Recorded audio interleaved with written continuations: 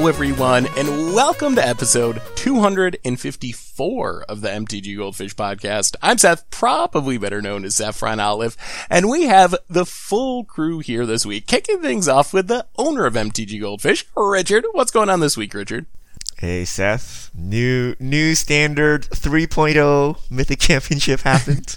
Yeah, we've had a string of Mythic Championships, and we're going to talk about, that's one of our big topics for the cast, but I think this was my favorite of our, monthly Mythic Championships we've had lately. But before we get into all that, we got another co-host in Krim. How's it going today, Krim? Oh, it goes well. Excited because, we got to see, like Richard had mentioned, a brand new, meta again. Again, yes. I guess that's the nice thing about Throne of Eldraine Standard is, as much as having constant bannings can be frustrating, it does mean we, get a new metagame every month. So, you gotta look on the bright side, that at least we have a constantly changing metagame thanks to the bannings. But that's our main topic for today. We're gonna focus on Mythic Championship stuff, which means Throne of Eldraine Standard 3.0, also some, Worlds and MPL stuff, since this was the last Mythic Championship of the year. It determined a lot of stuff for next year, big important things. And then, of course, answer some fish mail. So it might be a slightly shorter than normal cast. Not really a whole lot happened outside of Standard and Mythic Championship stuff this week. But that is our plan for today. So let's jump right into it. Start talking about Substandard. Richard, what actually happened deck-wise at Mythic Championship number 7 this weekend? All right, so Mythic Championship 7 happened. It's our third Standard. So gone is Field of the Dead, gone is Oko, Once Upon a Time, and Veil of Summer. And now, what we had this weekend was basically Jeskai Fires, various cat decks, and then various flash decks. So the meta shift in that direction. There were basically no aggro decks at the tournament. I think there was only one Embercleave deck the entire tournament. And at the end of the day, Korvold, the Fakehurst King, won the whole tournament. Piotr Glukowski won the tournament without losing a match. He actually queued into day 2 directly from his MPL performance. Kind of just saw him going nuts with Cat Oven, Trail of Crumbs, and Korvold. And some interesting lines. So he won the whole tournament with Cat Oven, but no aggro the entire weekend. Basically, Jeskai Fires and all the decks to beat Jeskai Fires, and then cat decks going over the top with Casualties of War. Don't forget the control decks. They were also there. They were there. They showed up. Ben Stark did quite fine. He had an Azorius control deck. And, you can count flash decks as kind of control-y. They're not control decks. They're kinda. I kind of think of them as at least control adjacent. Yeah. I guess technically they're probably tempo decks, but they do play a lot of counter spells, which sometimes make them feel like control decks when you play against them. Yep. And there's Alexander Haynes' wild Esper control deck that has a singleton Hero Precinct 1 and a bunch of other singletons. One Duress, one Disfigure, one D-Spark, one Mortify, one Time Wipe. There's a lot of singletons. He wasn't able to acquire the wild cards necessary to use that. Really though, if you look at the tournament, it felt pretty diverse to me. The top 8 was diverse, but really the metagame in general felt, at least by the standards of Standard, where usually a good Standard, you're going to have maybe 3 real top tier decks going for the rock, paper, scissors type thing, and then a few other competitive decks. I feel at least the Standard is way, way healthier than Throne of Eldraine Standard or Throne of Eldraine Standard 2.0. Instead of watching 2 decks or then 1 deck all weekend like we saw the last couple of months, we actually saw a bunch of different decks doing a bunch of different cool, powerful things. So I feel Standard, maybe it's in a healthy place now. What do you think? Is this tournament a sign that Standard is finally fixed? Now that we've gotten all these bannings out of the way, are we good until Wizards print some really busted stuff in Theros and we gotta ban that? Yeah. I think Standard is actually in a great spot right now. We have we have multiple decks and they're all viable. I think one of the cooler things is that a breakout card, is Casualties of War. So, it's just awesome. I think this format is now looking better. I think it's all right. I think it is balanced. I think it is better than our previous metagames, but a metagame where everyone's playing Cat Oven is a bad metagame in my opinion. It's funny that Piotr is a KCI player, and basically Cat Oven is like KCI, right? Like that. There was a match in the not the finals, in the top 8 bracket with him versus Seth Manfield, both down to like 1 minute on clock.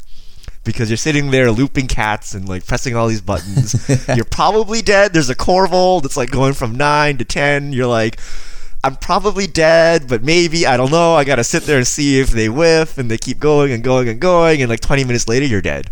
Basically eggs. I mean, so the deck is slow. It's like Nexus of Fate, right? Like, no, it's a fine deck. No, it's just so slow.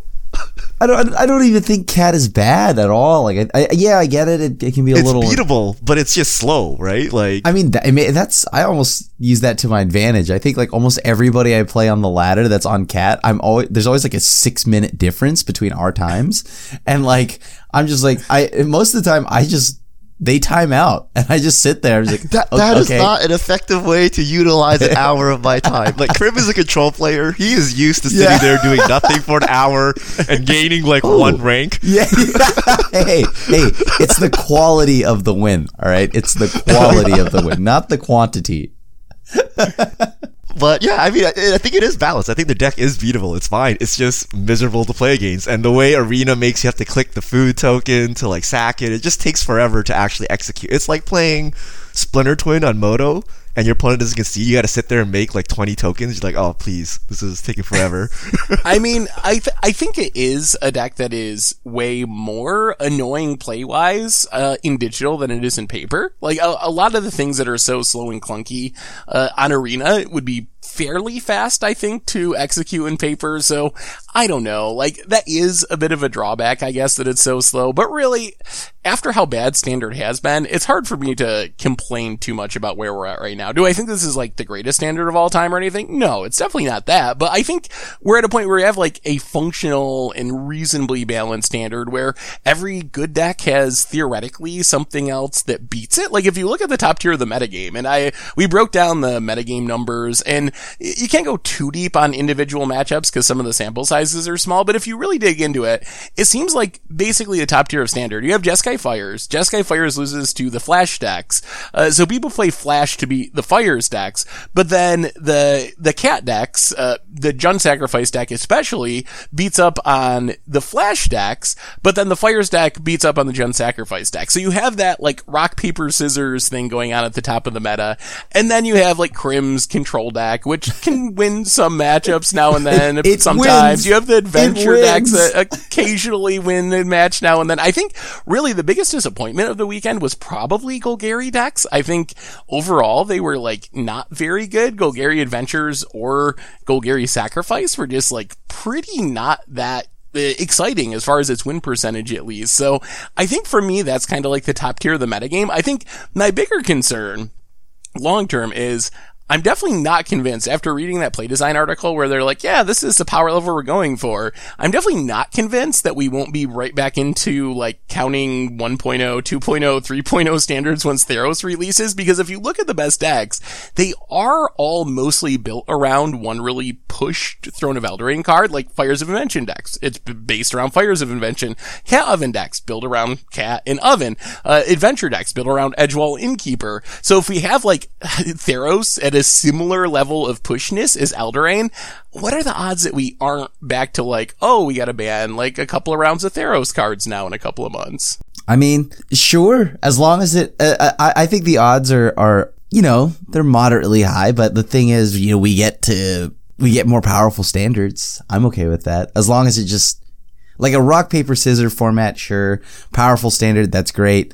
Just, as long as it's not like one deck, that's all that I care about.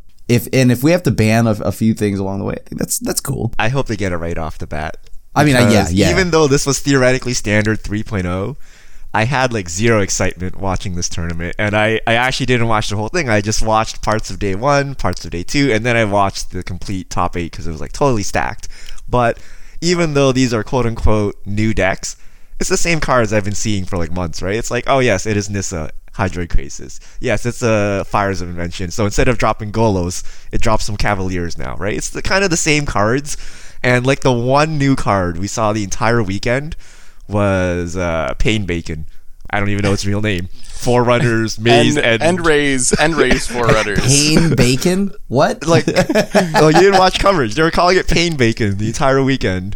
But basically, Craterhoof Behemoth in Menguchi's ramp deck. That was like the one new card we saw the entire weekend, and everyone is excited to see it happen. But then the rest of the weekend was just cards we've seen like for the last couple months, so it wasn't as exciting to see someone Brazen Borrower, a tapped Paradise Druid or whatever, right? No. There were some cool breakout cards, or I mean, not breakout, but like there were some. Well, Casualties of War was just like really popular. It's an old card, but a sweet card, so it's cool to see it get played. Like, because like Piotr's list has 4 of them in the main, but what about Deathless Knight, huh? Out of the sideboard, that's pretty. Which deck cool. was that from? Deathless Knight? Yeah. Oh, I've never actually. Did he actually use it ever? I don't think I ever see him play that card. It's pretty sweet. It's the quad Golgari hybrid manas, and it's got haste 4/2. Whenever you gain life for the first time each turn, return Deathless Knight from your graveyard to your hand. I've definitely played against that on Arena before, like as sideboard tech for like grindy matchups. I've definitely run into people doing that, but it is. I don't think we have seen it on like the Mythic Championship stage.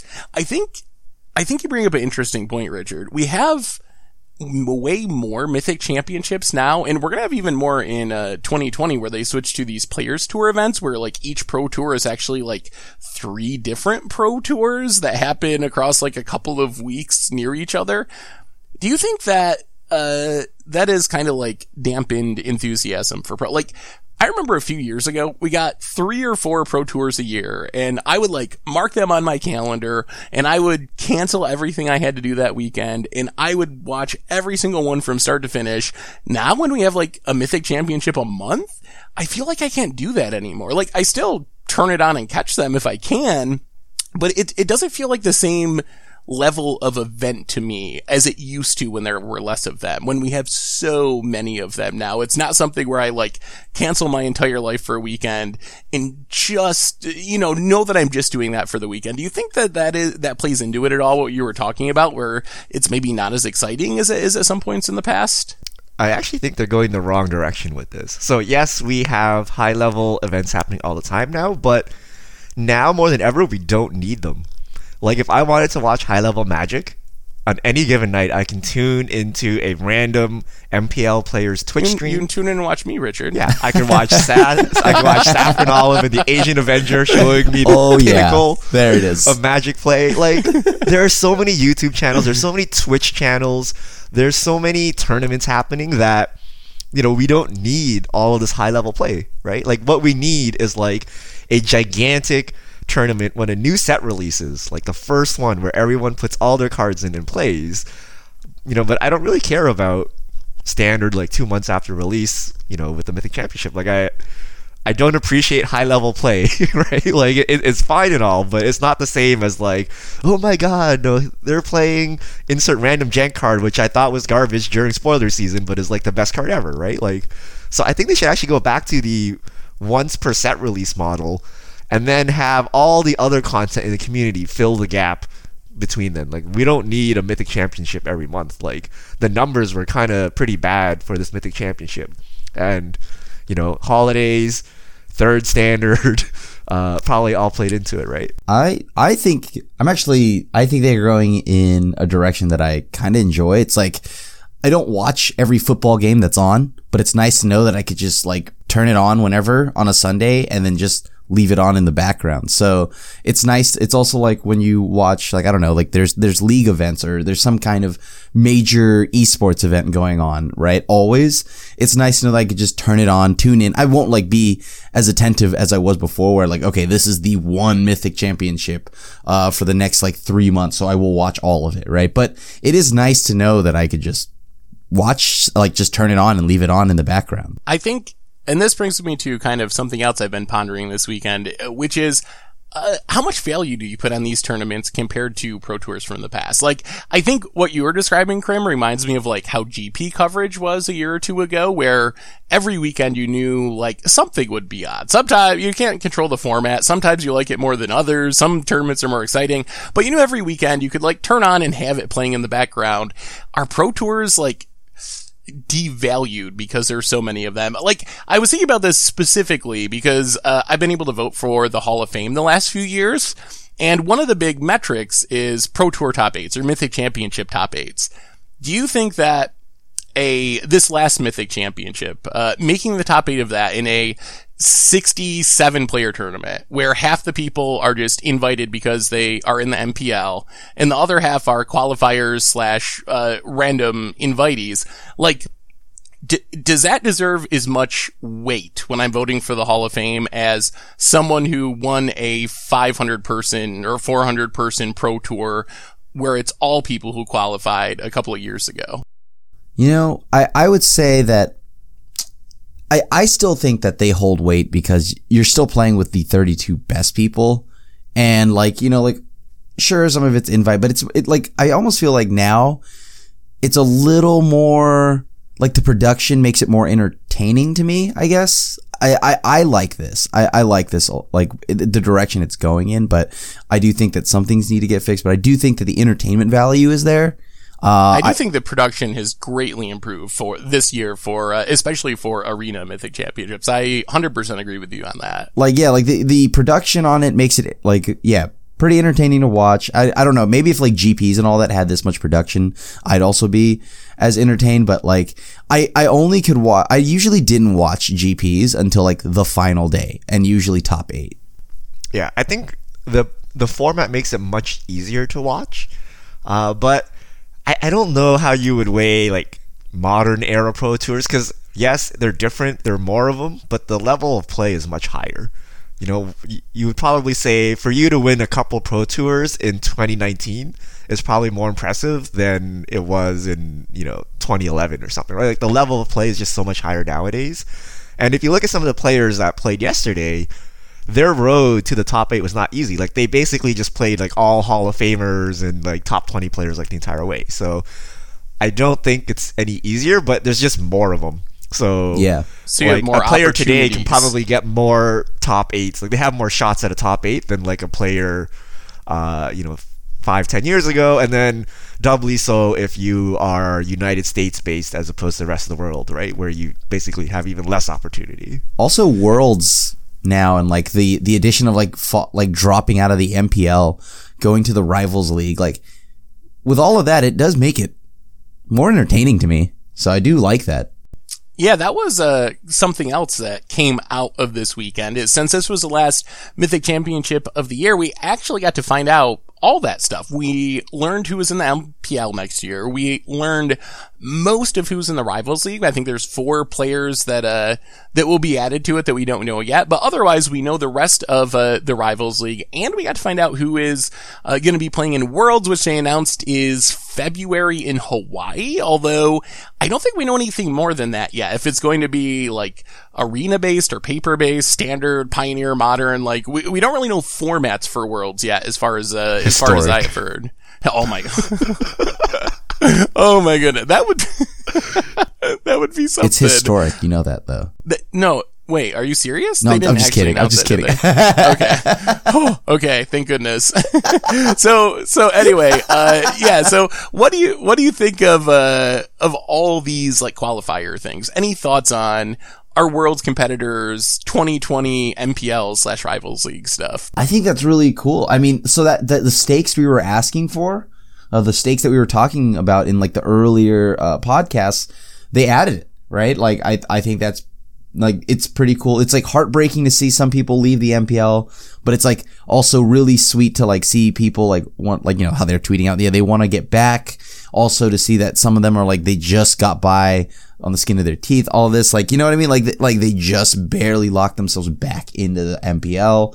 And it's cool to see newer players rise up, and like Andre Strosky, like they're like, and like the feel good story of Chris Kavardik, like, you know what I mean? Like this stuff is, I think it's pretty cool. Yeah. It is also the largest Magic tournament, right? It's $1 million with 16 players at Worlds, so your EV is pretty good. So there is very strong reason to make it to Worlds. $1 million over 16 players, and I don't know. I'm looking at the list of names. They all seem pretty good. It looks pretty stacked, so it should be a pretty good tournament. Yeah, it seems like Worlds should definitely be an interesting tournament, and I think it'll be interesting to see what MPL means. Like we have gotten more information on like how you qualify and stuff, but we don't actually know like what the MPL is going to do next year, because they've said there's not going to be MPL streams anymore, and that streaming is not part of the MPL contract.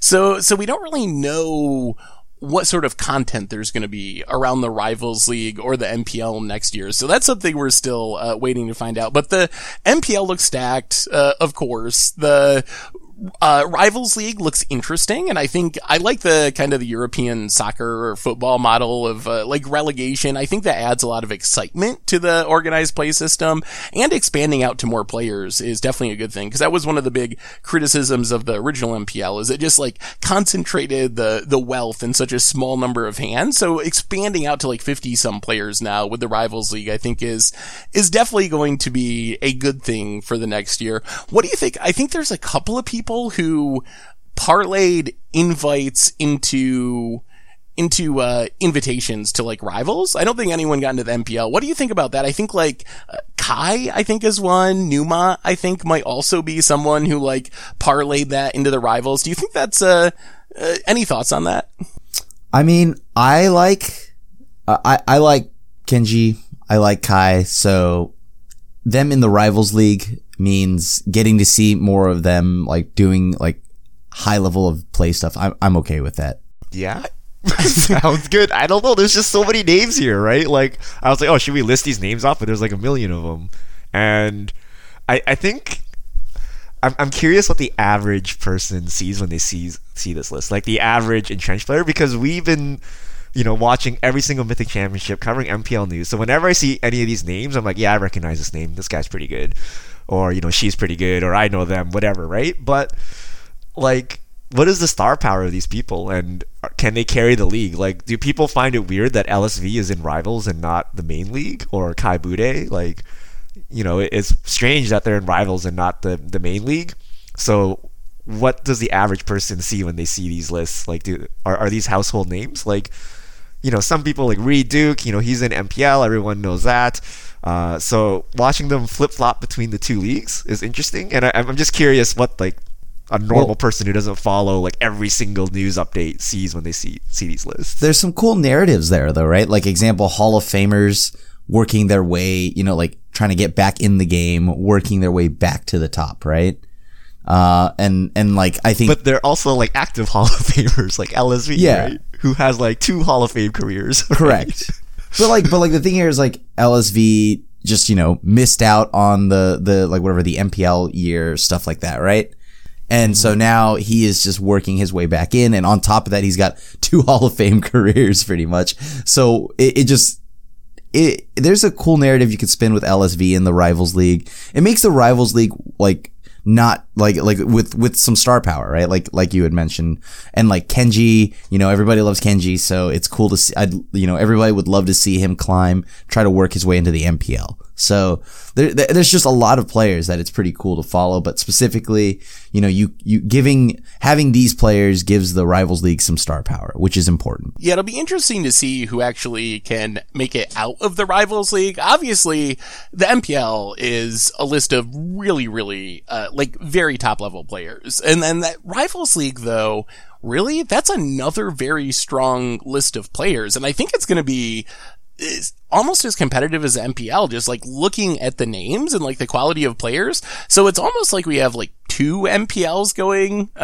from my perspective. And I guess I'm like very entrenched in like knowing pro players, watching tournaments, keeping track of that stuff. But I think really like if, the people in the MPL are like A+ talent wise, the Rivals League is like a solid A. Like it's not really that far behind. So I think we're going to see some really epic battles, for the top slots of the Rivals League to get into the MPL, in the next season after this one, which should be very interesting. Anyway, I think that before we move on to anything else, a reminder that our show today is brought to you by Audible, and it's the time of year when everyone is traveling and running around getting thoughtful gifts for people they care about, and it might be time to think about giving yourself the gift of an Audible membership. Now is the best time to do it with a special offer of 53% off your first 3 months.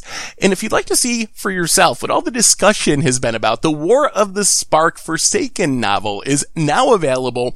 And now, for a limited time, you can get 3 months of Audible for just $6.95. That's more than half off the regular price. You can choose 1 audiobook and 2 Audible originals. Visit audible.com/mtggoldfish or text mtggoldfish to 500-500. That's audible.com/mtggoldfish or text mtggoldfish to 500-500. So thank you to Audible for supporting the show. Any other thoughts on MPL stuff, World stuff, or really anything, I guess, at this point? I mean, congrats to Canister. He just dominated the tournament. So just, congrats to Canister. All right, question for you guys. Is emoting, not excessively, I feel like he didn't spam emotes, but he emoted a lot. Is that bad-mannered or no? Nope. When your opponent starts off the match by going into the options and disabling emotes, is that bad or no? Should Wizards have a policy like emotes are fine, emotes are not fine? Because in a lot of pro esports, you're not allowed to type in chat, right? You're just not allowed. They don't show it. It's so boring. Should we do the same thing, or is the emoting perfectly acceptable? Do you like wrestling? Do you like wrestling? Do you like that? Are we wrestling? Yeah, because the thing is, I don't know. I think that's great. A matter of fact, I think they should remove the option to mute. I'm going in there. That's not even a hot take or anything. That's that is legitimately how I feel about that. Just because, I don't know, it's more entertaining. It makes for a great value when you watch these events, and especially when you watch Canister. As someone who played Canister at the Invitational, where we just emoted each other back and forth all game long, that was just a blast, right? And it's fun. And I don't know, the people that emote mute the emotes. Come on. I find it funny when Canister does it. Just his trolly attitude towards it. But if I ran into someone doing that to me at Arena, I would be instantly muting them because it would drive me insane. So I think because the option exists to mute emotes, it's probably fine. But I think that would be a weird thing to make the game be about if you couldn't mute them, because there might actually be some value to that, tilting your opponent. I know it tilts me when people good game early and then the game goes on for a few more turns. That drives me more insane than anything. So I think since you mute them, it's okay, but that helps me focus because I'm it's on. So I don't mind the emoting. I think it adds character and flair. We remember him because of the emotes, but at the same time, I feel like Wizards should have a policy. Either you're allowed to emote or you're not allowed to mute. Because it looks super awkward on stream when someone goes into the menu and disables emotes and then comes back out, right? That just is a weird stream experience. So they should just choose one or the other, all in or none at all. So I agree, all in. Just remove the option to mute permanently, and just not honor. Just take that option out of the game, and just I don't know, limit it to where it's 3 every one of your turns, or 5 every one of your turns. Oh yeah, that'll make it a lot better. Yeah. Your go. Pause. Yeah. Your go. Pause.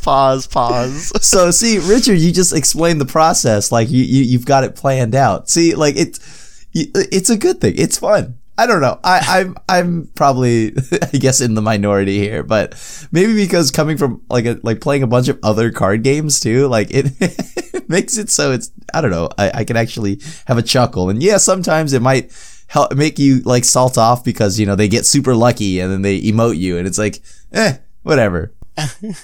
I think unless you got any other topics, it might be fish mail time. A little bit shorter than normal on this week's cast, but let's do some fish mail. All right, if you have questions, you can send them to @MTGGoldfish with the hashtag MTGFishmail, and we'll get to your questions on air. Kaidio Meters, can you guys talk about shipping and handling fees for Secret Lair as much more than the actual product for people outside of the US? In Japan, shipping was $25 for a $30 product. Oh, geez, that actually sounds reasonable compared to some that I saw. I think I saw a couple to Europe, and I guess this also includes VAT or whatever, but it was $70 I think you had to pay on top of the product to actually get the product.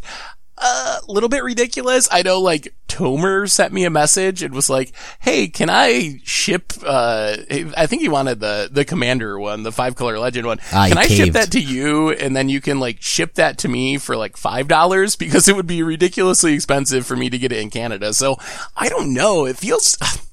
I don't know. I feel like Wizards heard everyone complaining about stuff not shipping out the side the United States, and we're like, well, like, I know how we can fix this. Like, we'll technically do it, but we're going to charge you so much that either, like, we win either way. Either no one will buy it from outside North America because it's so expensive, or if you do buy it, we're going to, like, massively profit off you because we're gouging you with shipping. Yeah. We're selling, like, literally a handful of cards. I don't know why it has to come in a giant box. So I actually bought the thing for Tomer. we concluded that I'll buy it, I'll take the packaging and throw it all away, put the 3 cards in a top loader and send it to him, right? Like, this is not a store display, right? Like, why don't we just send the cards in that way, or at least have the option? Like, if you want the box, you can pay $70 shipping internationally, or you can pay like $10 shipping to get the cards in a top loader. But given that they're singles, like, shipping shouldn't be this expensive, shipping internationally, right? Brooke Joel, I've been wanting to start a MTG podcast with my friends. Any tips/suggestions, where to post and how to advertise? Ooh. That's a good question. Where is our podcast actually posted, Richard? Like, you handle all that end of stuff. Like, what sites are we on, or hosting sites? Yeah, so there are services you can pay that their job is to push it out, but usually I just do it with the main websites, like the iTunes Store, the Google Play Store, Spotify. But every day there's a new podcast service, and then once in a while someone's like, hey, why isn't your podcast on insert random podcast service I never knew existed, and then I go add it there. But if you want the official way, there are actually services. They're pretty expensive, but like, you just add it to that, and then their job is to add it to every single one. But if you're just starting out, like, just the main ones are probably sufficient. Seb831, hi guys, love the content. I was wondering, where is Temur Elementals deck in Standard, since it looked promising before the release of Eldraine? Any particular reason why it is not popular in the current meta? I was gonna say, I haven't played with or against Temur Elementals hardly at all since rotation, but it came up on my Twitter over the weekend. Someone was asking about this, and a few people chimed in that they had been playing the deck and they thought that it had a really poor matchup against Cat Huffin decks. Like, that was just like a really bad matchup. So I don't know what your reason was, but that's what people on Twitter were saying when it came up over the weekend. Yeah. It's matchups, like, cause everything just got more powerful than that, right? Like Elementals just isn't enough. Like, yes, you get your Risen Reef stuff, which is crazy to say because Risen Reef is absolutely bonkers. But, just like the cat deck doesn't care. It just chump blocks your Cavalier and then sacks it and then just keeps going off. Like, it's like a lot of your like threat, your power level comes from like Cavalier clocking in for 5, getting stuff back, but you can kind of just easily beat that. And since you're in black and like the Golgari, Jund Sacrifice, cat decks and stuff like that, you can just kill all the Planeswalkers quite easily. It's just, its power level isn't up there enough with all the things going on in Standard right now. I also think that it kind of got hurt by not benefiting from Throne of Eldraine. Like, if you look at what the optimal elemental deck would be today, it's basically the same as after M20 release, because there just like wasn't anything for that deck for the most part at all in Throne of Eldraine. So while everything else got this huge boost of power from Throne of Eldraine, Elementals is just kind of like stuck at the same level it was before Throne of Eldraine released. I mean, isn't Minguchi's deck an elemental deck? Basically, Leafkin Druid, Risen Reef, Thorn of Cavaliers. With elementals, but I'm imagining this as like Temur, Omnath, like kind of the full-on elemental tribal strategy is what I'm imagining the person's talking about. But you're right, there are decks that like have kind of like sub-packages of elementals, like Risen Reef wrap packages with Cavalier and Leafkin Druid or whatever. Yeah, I assume you're talking about like the Temur version, so yeah. Like, just playing Omnath isn't enough. Gotta play Maze's Forerunner and what is the card? End-Raze Forerunners? End-Raze Forerunners. That's how you get over the cats, right? You just play your elementals and then you play that thing and then you go. I bet we'll get more cards for this deck towards like the next core set. Like, I'm not expecting much from Theros, but based on what we saw with last core set, how we got like all the vampire stuff and new dinosaur stuff, I wouldn't be surprised if like towards rotation we get some more elementals to maybe give the deck another shot at like competing before it rotates out. All right. At McRange, hey Saffron Olive, I remember you always complaining about the Buffalo Bills, and now they're in contention for playoffs, even without the Patriots losing. What did you do? Are the Bills good? Yeah, the Bills are actually good. You probably should have asked us last week, right after they crushed the Cowboys on Thanksgiving, instead of today after they just got like beaten down and gained like 100 yards or something against Baltimore. So I still don't know. They're better than they have been since I was like a little kid. I'll give them that for sure. Are they good? I'm still not convinced. I think they're on the right track, in better than they have been. Still, I don't know. I don't have maybe it's just because I've been a Bills fan my whole life and I'm used to them always being bad that I just can't wrap my head around the possibility that they might be good, but I'm still not ready to say they're actually good. They're definitely positive. I think they're like what? They're 9-4 right now. Yeah. That's pretty good. You're complaining about 9-4? Yeah. I mean, I'm a Broncos fan and they're like, I'm just happy to get a win. So, because like, yeah, I thought they were like in contention at like 500 or something, but 9-4 is like I think they basically locked up a playoff spot. Yeah. I think they'd have to like lose out and then have a bunch of weird stuff happen for them to miss the playoffs. So I think they are definitely good at this point. Are we ready also for another losing Music to the City Ravens? Like losing the Ravens, that's like the Ravens are really good. Yeah, I mean everyone loses that's to the true. Ravens. And it was like kind of close. They only technically lost by a touchdown, which is not that bad, I guess. All right, now you've cursed them. now it's all downhill from here. They're gonna lose out, and a bunch of weird situations are gonna happen. That was my that was my first football experience. Watching the Buffalo Bills lose to the Tennessee Titans with like the 4 laterals or whatever. That was the last time the Bills made the playoffs, I think, since like, I don't know, for like 20 years or something ridiculous. The Fairy MTG. Do you think they should make an Orberg for each color, or do you think the red one would make Titan Shift too good? Yeah, like the red one would be disgusting. I think the red one would be disgusting. Urborg, you know what? I think there should only just be the one Urborg. Wait, why would the red one change mountains? Anything? I'm confused. I guess making everything mountains for Valakut. Yeah, but I mean, you already play just all mountains, so like, does it? But then matter? you wouldn't have to play mountains, though. Yeah. Oh, I see. So you can make Yeah. like 5C Valakut or something weird like that. Yeah. Yeah, potentially. I think, honestly, as a Magic Online player, I hate Urborg. Like, I like it as a paper card, but boy, is that an annoying card to play with in digital, because you have to manually click everything like a million times. So I'm going to say no, just for that reason. Yeah, I don't think it is. I don't even like Urborg. It doesn't really do much. I mean, it has some use cases, but adding it to each color, I don't know that it would. You could play actually the change island one and then play choke. Wait, we have... Wait a minute. Everything is islands, choke everyone out. Okay, actually, maybe I do want an island version of Urborg now. That sounds sweet. Huh. At Julian Dale 174, do you think they will start having playmats on Arena, almost like a watermark? I think I would not be surprised if it happened eventually. They Yeah. love their cosmetics, and that seems like another thing they could monetize. It doesn't actually increase the cost of the game. So I say go for it. The more cosmetics and the more money Wizards can make that isn't increasing the cost to players, I think that's like, I'm pretty fine with all that, and I think it's a good thing. Yeah, agreed. I actually feel like they're not going to do it because it's not a playmat, right? It's an arena shared by both players. So either if you buy the entire arena, then only you can see it, right? Like, how does your opponent see it? Like, I don't know how they would split it. Whoever buys the more expensive one, Yeah. it's their arena that shows up. Like, I think their fox is their answer to playmats or whatever, right? The dragon or whatever pet thing, but... That dragon I is want to go, like, hilarious. remember way back on, like, Moto 3 or something, where you could, like, add your own playmat by, like, just mucking around with the files? Like, I want to go back to that. Oh yeah, you also used to be able to like edit the art on your cards Yep. if you wanted to. Like, people would edit packs for, like, original Power 9 or whatever, so they can play with the original art as opposed to the new Moto art. I don't think you do that anymore, I'm pretty sure. Yeah. Oh crap, now what? How would you cost this, and would you enjoy using it? Instant, all players sacrifice their non-land permanents, then they lose 2 life for each land they control. What?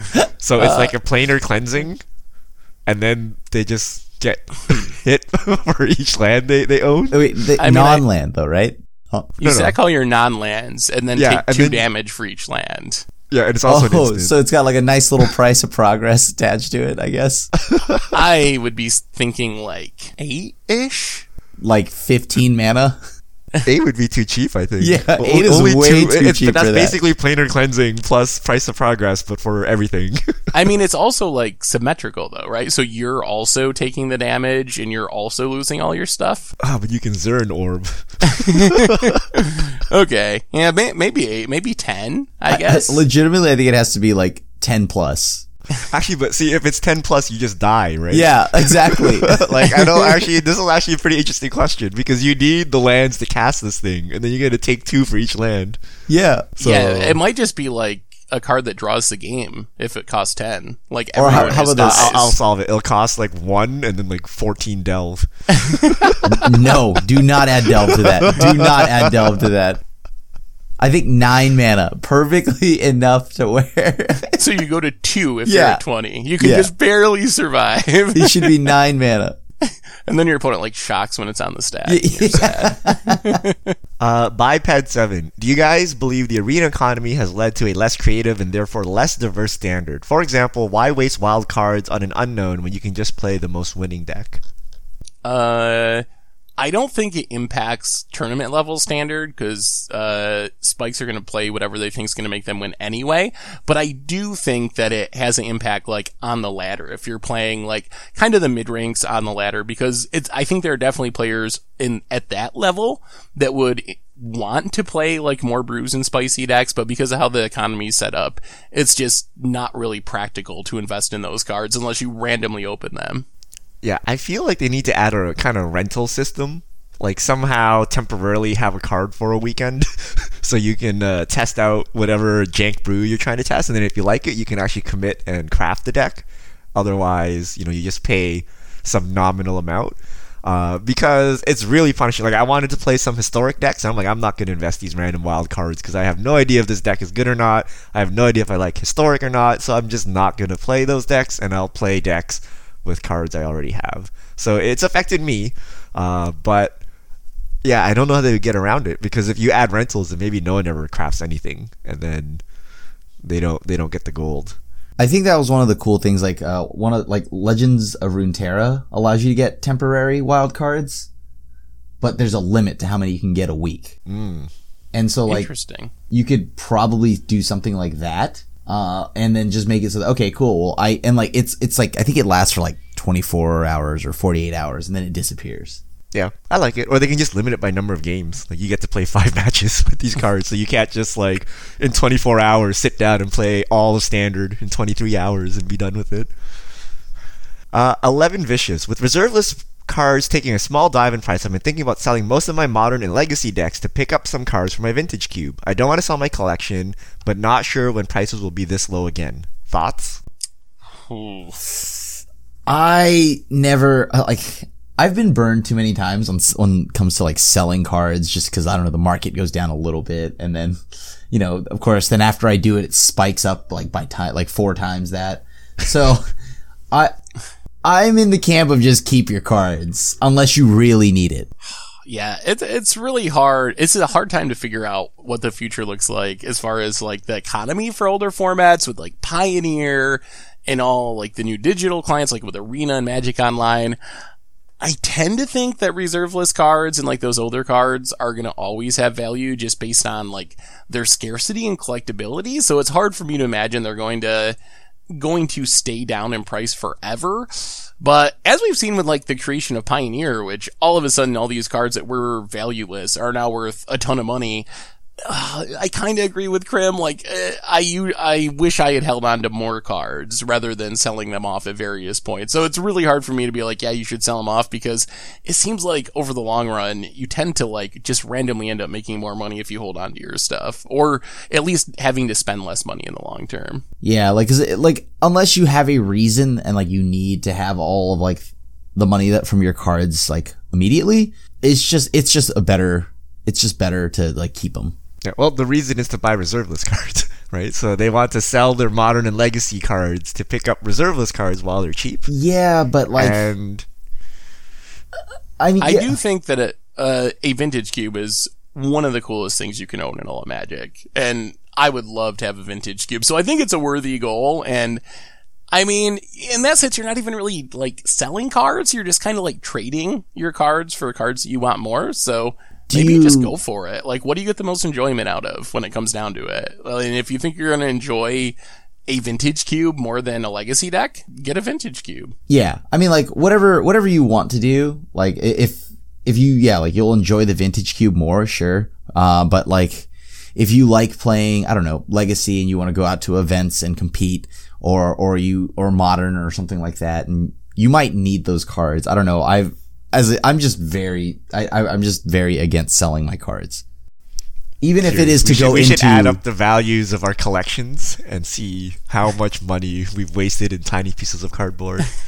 Because I remember when sorting my cards for GP Vegas, I'm like, these cards are pretty expensive. I forgot all about them. I was just like leafing through them. Yeah, I forgot which card you were just like I think it was the Council's Judgment was one of them. You're like, how much is this now? Yeah. But back on topic. So reserve lists, I would actually take a look at things that are commander staples. Like those are probably trending upwards, and things that are just like, you know, staples in vintage and legacy, those are kind of trending downwards or not growing as fast. But anything that intersects commander and reserve lists, those things are going to be expensive. Last question. Saw speaks. If you had to live on one plane the rest of your life, which one would it be? Ooh. I already live in Ice Age, whatever plane that's called. That's upstate New York in December. Is that Dominaria? Is it Ice Age on Dominaria? Oh, probably it is. I don't know. I don't read enough of the lore. I would, geez, that's a good question. Do you guys know the answer? I guess I gotta think on this. Not Innistrad, not Ixalan. Why not probably... Innistrad? That was one of the planes I would want to live on. Why do I get murdered by vampires and werewolves out of nowhere? Wait, hold on.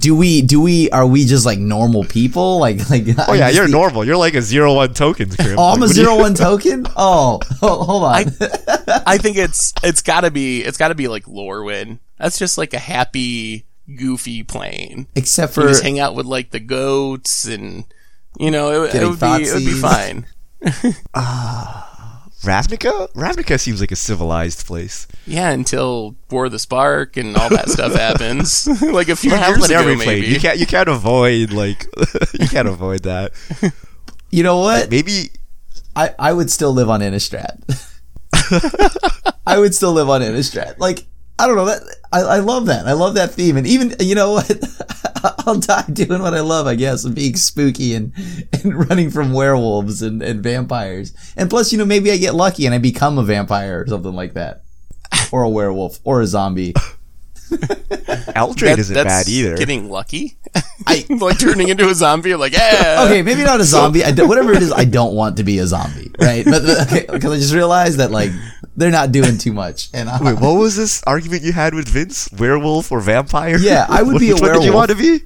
You want to be a werewolf. Yeah, that would be so much better. Because then I also get to, like, you know, transform. I can be mayor of Avabruck or something, except that card's green. I want a blue one. What? You always get fatal pushed. You can't. Look, sometimes, you know, like these you always get bolted. You don't want that. I want to be like the plant token that no one cares about. They're like, yeah, it's not going to hurt anyone. Look, sometimes werewolves just don't like getting pushed over, okay? And they're a lot like cows. You don't want to go cow tipping on a werewolf. All right, you can be Snapcaster Mage on Innistrad. How about that? Okay, done. Then I'm super down. I'm gonna take my monocle and start like flashing spells back everywhere. Like, this is gonna be great. Like, yeah, I don't know. It just seems like the most appealing plane because maybe because I could live the Van Helsing dream. Krim's getting murdered immediately. He's getting pinged off by Olivia. He's like, hello, Olivia Voldaren. It's like, ping, you're dead. First 2 minutes on Innistrad, immediately dead. And then you get resurrected by Liliana as a zombie. Look at that. Look at me go. Look at me go. Going back up the ladder. All right, that's all our fish mail for this week. Thank you to everyone who sent them in. If you have questions, you can send them to @MTGGoldfish with the hashtag MTGFishmail, and we'll get to your questions on air. And I believe that brings us to the end of episode 254 of the Goldfish Podcast. So, Richard Grimm, thanks for hanging out. Thanks to everyone for listening. Thanks to Audible for supporting the show. And we'll be back a week from now talking about whatever goes down this week in the world of Magic. So until then, this is the crew signing out.